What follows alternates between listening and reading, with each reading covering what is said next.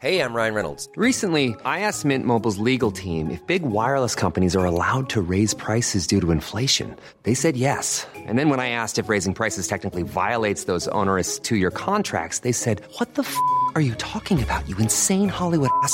So to recap, we're cutting the price of Mint Unlimited from $30 a month to just $15 a month. Give it a try at mintmobile.com/switch. $45 up front for 3 months plus taxes and fees. Promo rate for new customers for limited time. Unlimited more than 40 gigabytes per month. Slows full terms at mintmobile.com.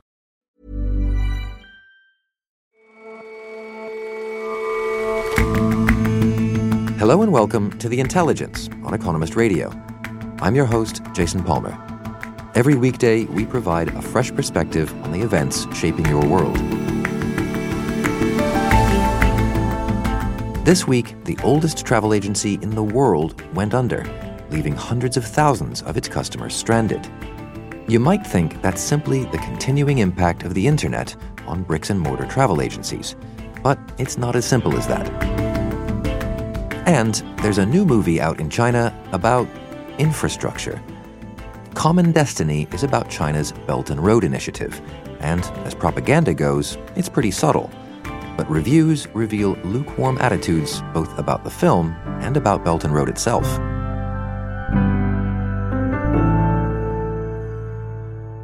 First up, though, President Donald Trump is engulfed in another political scandal, involving allegations that his critics are calling the most troubling yet. It all revolves around a phone call, one that Mr. Trump says was of no significance. I will tell you it's a great call. It's a very honorable call. It's a nice call. In July, Donald Trump called Vladimir Zelensky, the newly elected president of Ukraine, to congratulate him on his victory. John Prideaux is our United States editor. And he also said something in that call that gave rise to a complaint, a sort of red flag from a whistleblower within America's intelligence services. Now, there's a lot of dispute about what exactly was said on that call. What we do know is, depending on the reporting you read, either shortly before the call or shortly afterwards, the White House took the unusual step of freezing $250 million in military aid to Ukraine. And a lot of the reporting has suggested that there was a quid pro quo implied, where the White House would release that military aid, which did indeed happen later, if Ukraine's government agreed to investigate the business dealings of Hunter Biden, the son of the Democratic frontrunner. Now, I guess we're both fairly familiar with fervent media response to Trump-related scandals. Does this one just go in the big bucket of those? Well, you're right, Jason. Each time there's a new Trump scandal, I try and think, well, if I didn't know this were President Trump, if it were another president, how would I feel about it?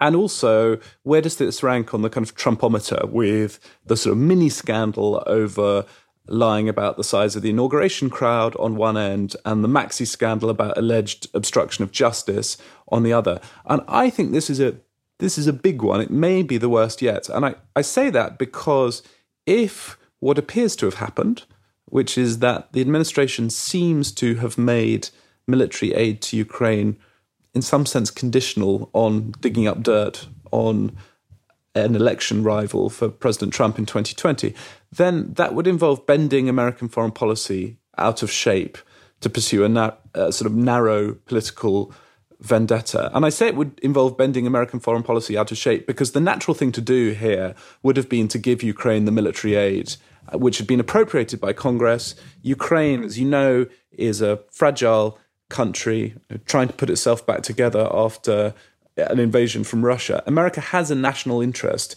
in Ukraine being as peaceful and stable as it can be. And if that's true, I think that's very bad. I think that would really be a betrayal of America's national interest. And so that makes it particularly bad, I think. Well, some members of Congress are again or still or more loudly talking about impeachment. Do you think this sort of changes the nature of the push for that? I think it may change the balance for some congressmen. There are some who, right from the beginning, have been on for impeaching Donald Trump. They've been rather ignored by the House leadership. But there are some now who have, up until this point, been reluctant to impeach because they think it's not in the Democratic Party's political interest, who are now making noises suggesting that they're thinking about changing their position. So those are the ones to watch. And there'll be hearings in Congress later in the week.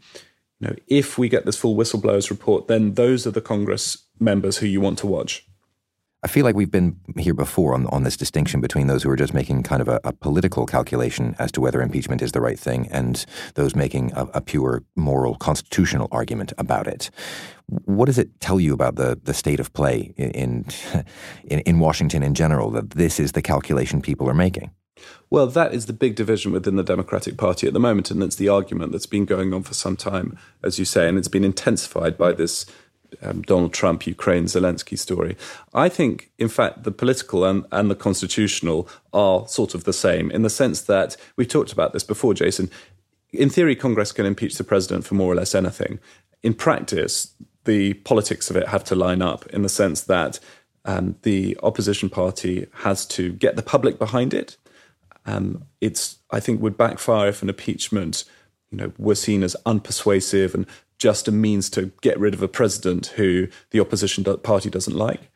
So you need public support. And then the other thing is you need to be pretty sure that if you impeach the president, then the Senate will follow and convict. Otherwise, a failed impeachment is, in which the president is exonerated, most people think is likely to strengthen the president and increase the chances of him being re-elected in 2020, in which case it's not clear that you've upheld a constitutional principle. So the two are more mixed together, the principled argument and the political argument, than you might like.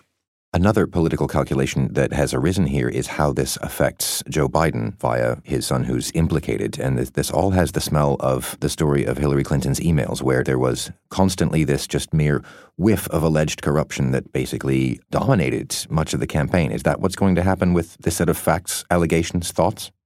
There is a whiff of that, Jason, and clearly it's part of President Trump's plan to get people talking about this and to try and discredit Joe Biden. That said, there is a real something here. I may not have been illegal, but I think it's a bit unethical that the sitting vice president of the US's son was on the board of a gas company in Ukraine that depended for its business on getting licenses from the government of Ukraine. All the while, Joe Biden was responsible for the White House's policy towards Ukraine. So there's not necessarily anything illegal about that, but I think it's a bit unethical. And morally, there's no relationship between what Hunter Biden did or didn't do in Ukraine and whether President Trump abused his office. That said, politically, the two are linked because the Hunter Biden story gives Republicans something real to talk about when the subject of Donald Trump and undue influence on Ukraine's president is brought up. So it matters. So you say, to your mind, this looks at least like what would be the biggest scandal of the Trump presidency, and yet we run the numbers and it looks like he would escape this in any case. I mean, is he utterly untouchable? Is he untouchable? Well, I think if the House were to impeach the president, then he would probably be found innocent in the Senate. I don't think there are Republicans at the moment willing to change their minds about that. So that does mean, for the time being, he's unimpeachable. Whether that remains the case for the rest of his term, we'll have to see. But at the moment, that's where we are. John, thank you very much for your time. Thanks, Jason.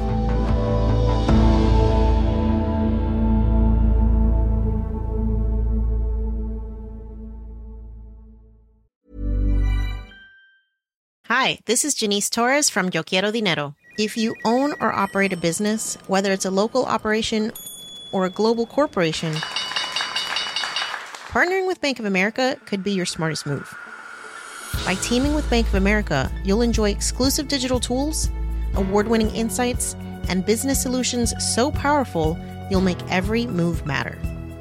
Position your business to capitalize on opportunity in a moment's notice. Visit bankofamerica.com/bankingforbusiness to learn more. What would you like the power to do? Bank of America N.A., copyright 2024.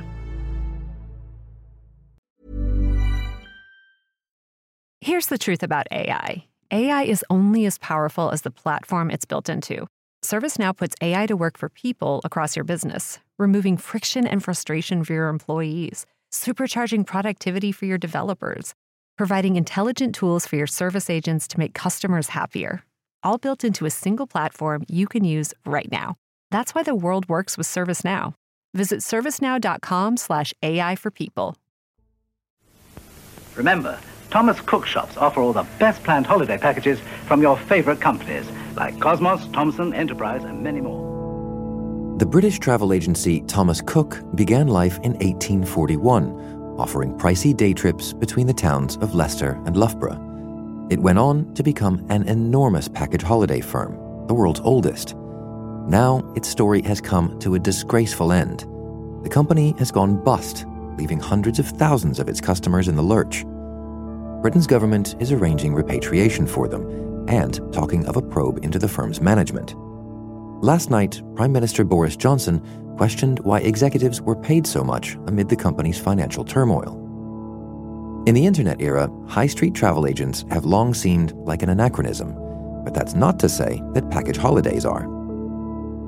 Thomas Cook's recent financial history has been pretty dire. It's struggled for the best part of a decade. Richard Cockett is a senior editor at The Economist. We thought it would survive. There was a rescue deal from its banks in place just last month. But then, just towards the end of last week, some of the banks involved in this asked for more money. None of its backers would give it the money, give them a guarantee they'd get the money. So they basically pulled the plug on it, and it collapsed yesterday. There were some calls for a government bailout of the company, but they fell on deaf ears. And in truth, I don't think that was ever going to happen. I mean, in a sense, it's kind of amazing that Thomas Cook was still around. The idea of package holidays seems to have been in decline for years in much of the internet era, right? Yes. Just to give it a bit of history, I mean, Thomas Cook, being the oldest travel company around, has gone through many iterations. So it started more of a sort of bespoke, rather posh travel company. Mark Twain, Winston Churchill, lots of famous names used it. And then in the 60s and 70s, it got into the holiday package industry, which was the boom industry of its time. The problem is that it got first into that industry, didn't follow all the changes in the industry. Most importantly, it fell way behind on the internet, on how the internet was changing the industry. It had far too many bricks and mortars branches, whereas all its best competitors in the package holiday market had long ago gone online. It had a lot of overheads and it made some very unwise business decisions in terms of the mergers and acquisitions as well. And so it's sort of a talisman. It represents what the whole of the industry is doing? No, I don't think so. In fact, if anything, the package holiday industry is enjoying a bit of a resurgence. I mean, it became deeply unfashionable several years ago, but in fact, the numbers of people taking package holidays in Britain is in fact rising. They're called inclusive tours now. So it's not so much a matter of Thomas Cook being in the wrong market. It's just that Thomas Cook couldn't take advantage of a market that is in fact enjoying a bit of a boom. Well, why not? They were incumbent in the market. They were huge. They had good name recognition. Yes, and they could achieve economies of scale, which smaller competitors couldn't. However, they had huge overheads. They had 550 high street branches in Britain, thousands of staff. Its online competitors had none of those overheads. They operated entirely through the internet. Thomas Cook had made some very bad decisions on mergers and acquisitions. It had built up a mountain of debt. And, it was unlucky. It took a large bet on certain holiday destinations like Tunisia, which then collapsed because of terrorism a few years ago, sort of wiping out its market there. So what's the situation with Thomas Cook and its customers now? At the moment, Thomas Cook had about 600,000 customers taking its packages when it collapsed. 150,000 of those are British. They are almost all covered by insurance from the travel industry called Atoll, and they are currently being repatriated in the biggest operation of its kind of civilians since the Second World War. There are also about 300,000 German customers. The German government, I think, is arranging for most of their repatriation as well. This will attract some criticism. The money that it will cost to do all this, some critics say, could have been put towards saving the company in the first place. But it's for long-term business model. That is the problem, not the here and now. So is the broader lesson here not that package holidays are for the chop, but the sort of the high street branch, the one you walk into and book your holiday? Is that the part that is history? That is the part that is history, I think, yeah. And they looked monumentally out of date when you went into one. It was like a library. It was a complete hush. There's nobody ever in there, and a few kind of nervous staff sort of flicking through these old colour brochures. It was terribly 1960s in 2019. So it's sad, but there you are. It didn't keep up with the market, and that's what happens. There's no room for complacency. Other people are getting to this market, but they are going to be probably undercut by low-cost airlines. They've spotted a gap in the market here because they are being squeezed on their margins just for flying. So they're beginning to advertise accommodation, cars, etc., everything you'd need for a package holiday on their websites. So, this is becoming a very, very competitive market. So some of the big operators that are expected to benefit from Cooks' demise, namely TUI, German-owned operator, they have no reason for complacency. They're in a very tough market. So I will be booking my package holidays. It's just I'll be doing so through an airline, and apparently I'll be calling it an inclusive tour. You will, and then you won't be stuck at Menorca Airport as our political editor now is trying to get back on his Thomas Cook plane. Richard, thank you very much for your time. Thank you.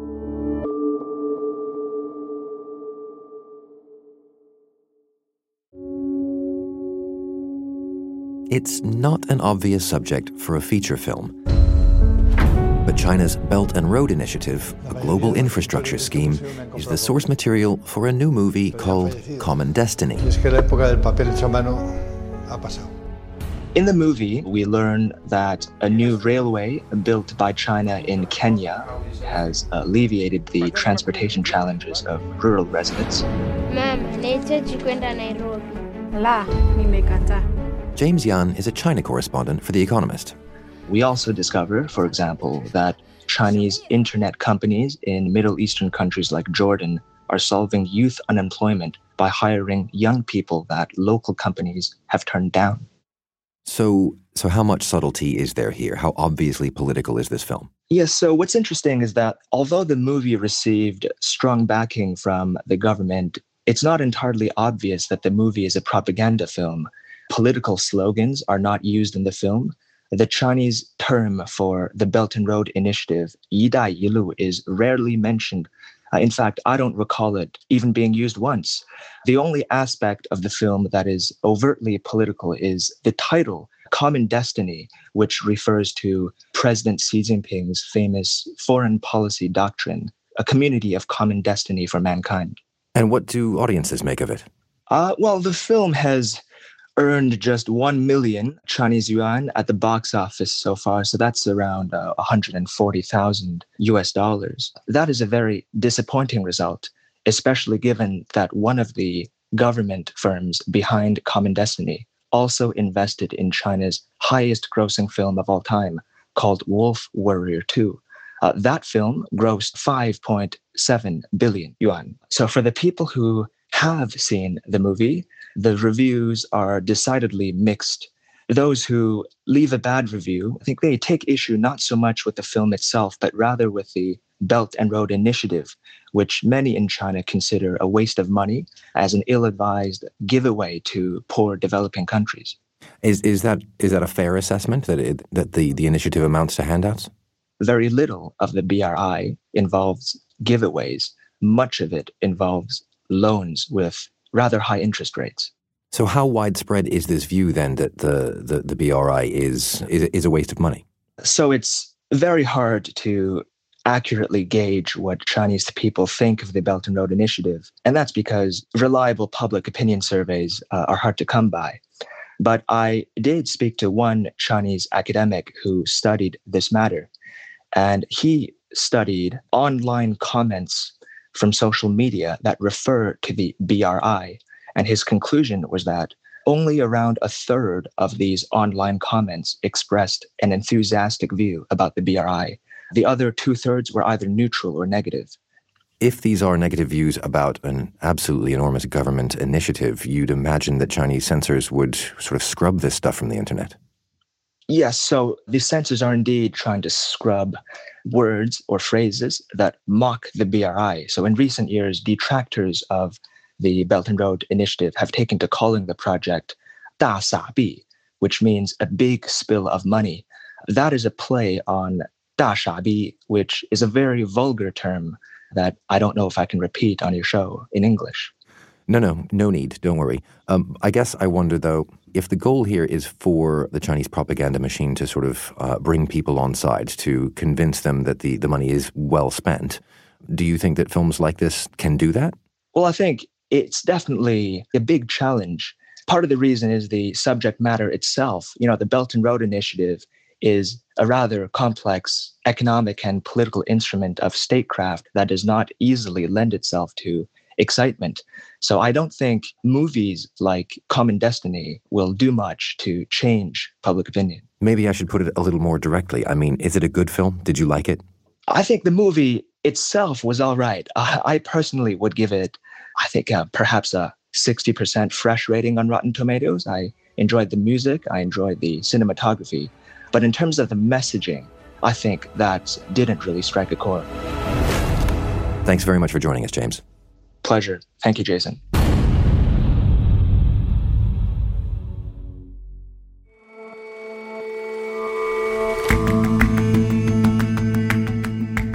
That's all for this episode of The Intelligence. If you like us, give us a rating on Apple Podcasts. And you can subscribe to The Economist at economist.com/radio offer. 12 issues for $12 or £12. See you back here tomorrow.